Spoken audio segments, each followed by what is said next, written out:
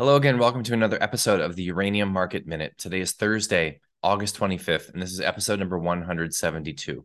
My name is Justin Hune. I am your host. I'm the founder and publisher of the Uranium Insider Pro newsletter, the only investing newsletter that focuses solely on uranium, finds the best risk-reward investment opportunities in the space, and publishes on a regular monthly basis. As always, nothing that you see or hear in this podcast is intended to be investing advice.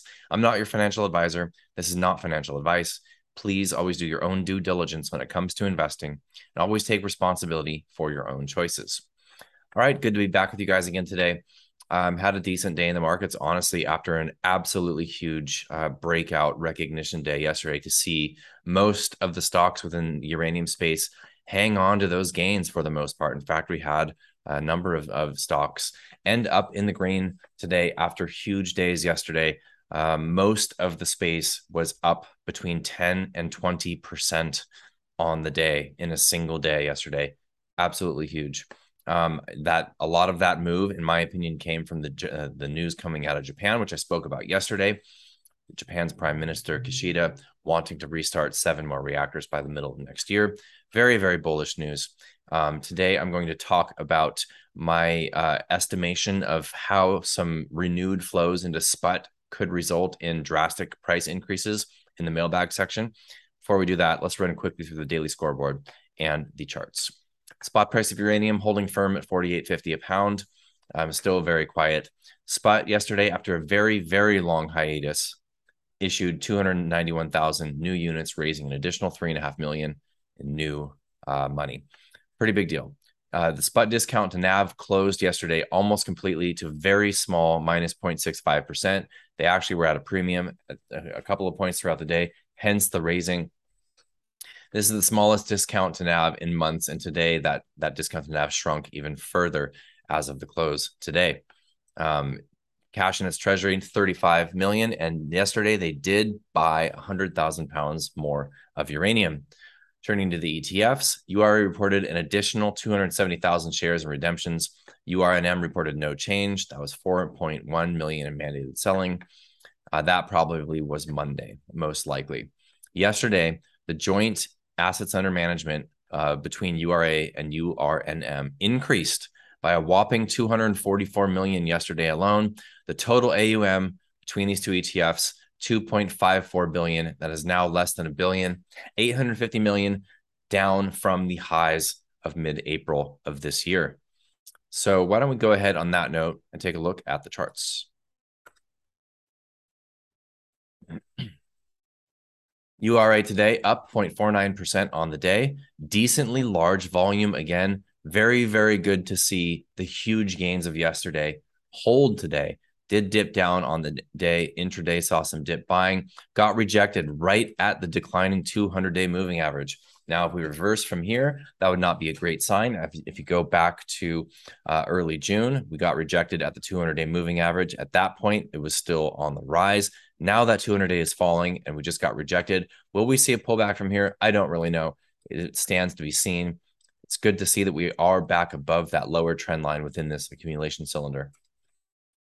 URNM, or a basket of miners, relative to the spot price of uranium, which did hold firm throughout the day. Today, up slightly.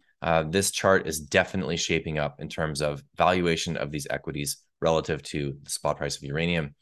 Cameco finished up almost 1% on the day after some dip buying and some selling coming in. Very big volume again for Cameco. Beautiful looking chart.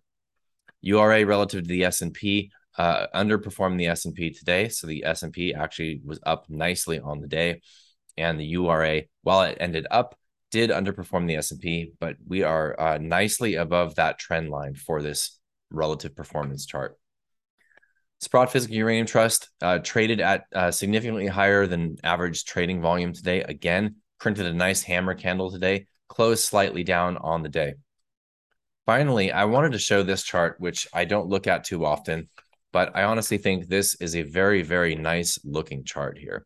If we, I'm going to hide these moving averages just to clean it up a little bit. You zoom out on this chart. What's your impression of this chart? I mean, this is a beautiful series of higher highs and higher lows. This chart looks very, very bullish to me. And now we have this sort of it's almost like a bull pennant here, coming down like this. This looks like it's ready to make a move in one direction or another. And in my opinion, this is a very, very bullish looking chart. And zooming out on this, absolutely beautiful. This big rounding bottom here. Very nice to see this chart set up. Now, I don't really chart. Honestly, charting commodities is a little bit strange to me, especially commodities like uranium that don't really have a futures market or paper trading market. This commodity is essential for industry, for the nuclear industry, and therefore it trades how it trades based on supply and demand fundamentals, not necessarily based on charting the commodity itself. But all of that said, this is a beauty. All right, mailbag section. So my friend on Twitter, Nick Jones, tweeted out yesterday about basically saying that the carry trade unwind or the reverse carry trade, and this is something I spoke about maybe 6 to 8 months ago during the really heavy buying of SPUT, the implications of this carry trade pounds being sold to SPUT. I'm going to talk about that briefly again, but Nick tweeted basically saying that he's assuming that most, if not all, of the available carry trade pounds that could be shaken out in a backwardated market and sold to SPUT have been shaken out and sold to SPUT. And therefore, his assumption, and mine as well, in fact, I retweeted his tweet with a bit of a translation kind of to the retail audience on Twitter of what that really means. And so essentially what it means is this: during the heavy buying of SPUT that we saw back in late August, September, October of last year, the spot price of uranium shot up really quickly, and it shot above the midterm and long-term pricing for uranium. Okay, so the market was backwardated in that the front month or front year for spot uranium price was considerably higher than the long-term price. That's backwardation. Now, in this backwardated market, what you have is something called carry traders, and these are traders that are they're not necessarily producing the product, right? They're just an intermediary, but they are selling contracts to nuclear utilities, and then they are sourcing the pounds as part of that service. And so, let's say they would sign a contract for to provide pounds to Duke Energy, okay, for example, and these pounds would be for delivery in 2025, let's say for a 3-year time period, and then the carry trader would go out and buy those pounds in the market, sometimes from the spot market, sometimes from an offtake from a producer, whether that was BHP or the Uzbeks, whoever it might be, right? So the trader would actually carry those pounds, hold them on their books, and deliver those pounds to the utility. And the trader would add their cost of capital, add a bit of profit.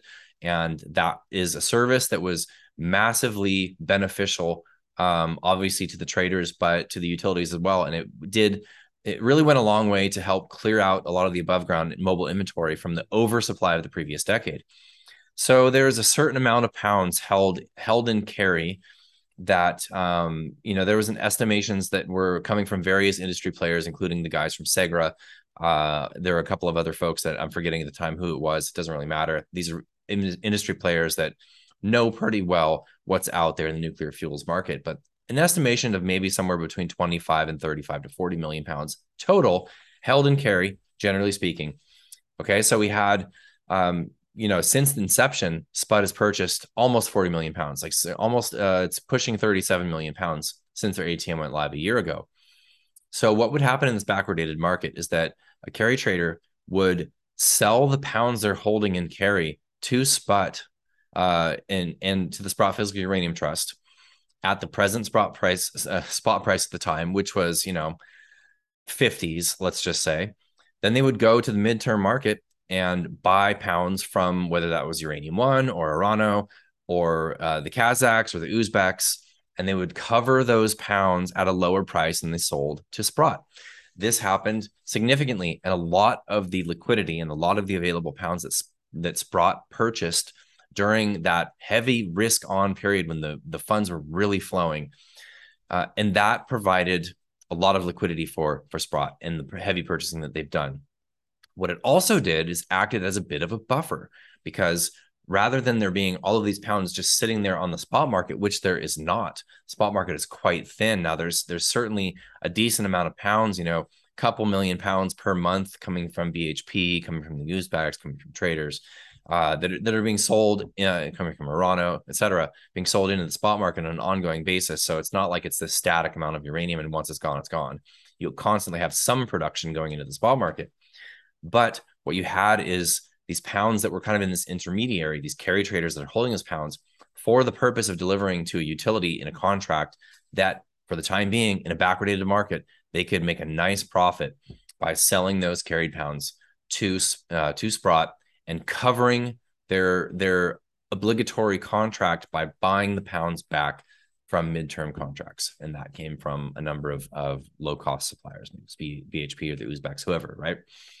So that buffer, essentially, as much as this caused a price rise during last year when Spot was buying heavily, there was a lot of liquidity that came from that carry trade unwind. Now we can assume that a lot of the carried pounds, I would argue probably a majority of what was held, has been shaken out. Okay, so what does that mean?